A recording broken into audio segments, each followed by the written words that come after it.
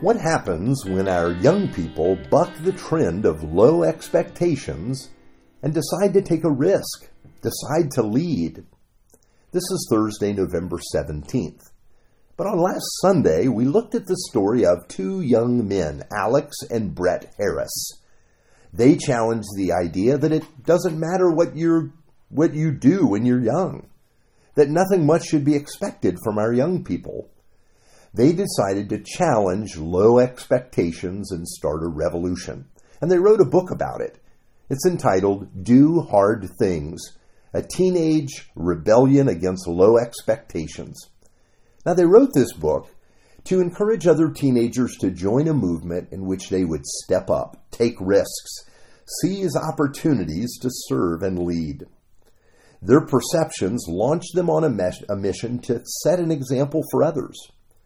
They did not allow their youth to become an obstacle in attempting hard things and finding ways of serving their community.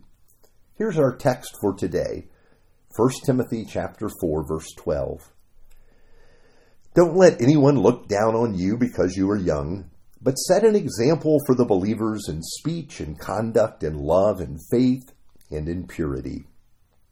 Now these are the words of the Apostle Paul to his understudy Timothy. And it's true, Timothy was a young leader. And at the time, young leaders were rare. It was believed that until you had gray hair and a whole lot of experience, you really didn't have anything to share. You had no contribution to make. Job explained it like this: Is not wisdom found among the aged? Does not long life bring understanding? That's Job chapter 12, verse 12. You see, in the ancient world, young people were not trusted with leadership or the important decisions. Experience was the key. We encounter this today when applying for jobs where much experience is required even to apply. Younger, less experienced candidates are not even considered. It's true, experience can be a good teacher. This obstacle is one Timothy felt in his ministry. He was expected to preach to a church with many people far older and more experienced than he was. I remember coming to Granada. I was only 40 years old, and the first week I was there, a woman came by to sign me up for some life insurance. She heard I was a new pastor for the church, and she said upon meeting me, I didn't know that Granada had a new youth pastor. I kindly informed her that no, I was the senior pastor, despite my youth, and she couldn't restrain her surprise.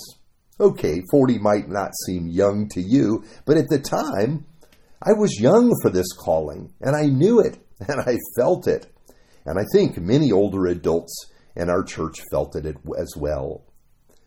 Many other leaders face this challenge of gaining a hearing and the respect of those that are younger. Here's what Jeremiah said to the Lord when he was called to become a prophet. Ah, Lord, behold, I don't know how to speak, for I am only a youth. You see, Jeremiah felt that maybe the Lord had gotten it wrong, that he wasn't the man for the job. How was he supposed to take the Lord's message to the people? He was young and inexperienced. He knew the people would not listen to him or take him seriously. Here's how God responded to Jeremiah. But the Lord said to me, Do not say, I am only a youth. For to all whom I send you, you shall go. And whatever I command you, you shall speak. You see, Jeremiah was only a youth for sure, but not only a youth. He was a young man called by God, empowered by God. God sent Jeremiah on his mission. And this is what we want to see with our young people. Yes, they're young and they may lack experience, but God can and will work through them just as he did with Jeremiah. Now I want to return to the Harris brothers, Alex and Brett. Both of them have gone on to places of service. First, as teenagers, they served in the offices of their state Supreme Court justices. Then Alex went to work for Justice Anthony Kennedy and then also with Justice Gorsuch before joining a standout law firm and taking up the practice of law on his own. When we encourage our young people to lead now, it prepares them for service later in life. And that's what we're trying to do going forward at Granada. And I believe we will see many young people grow to be leaders in the church and the city as well. Let's pray. Father God, give us eyes to see what you're doing in the young people around us. Help us to trust you and your ways. Teach us how we can empower our youth. In the name of Jesus, we pray. Amen.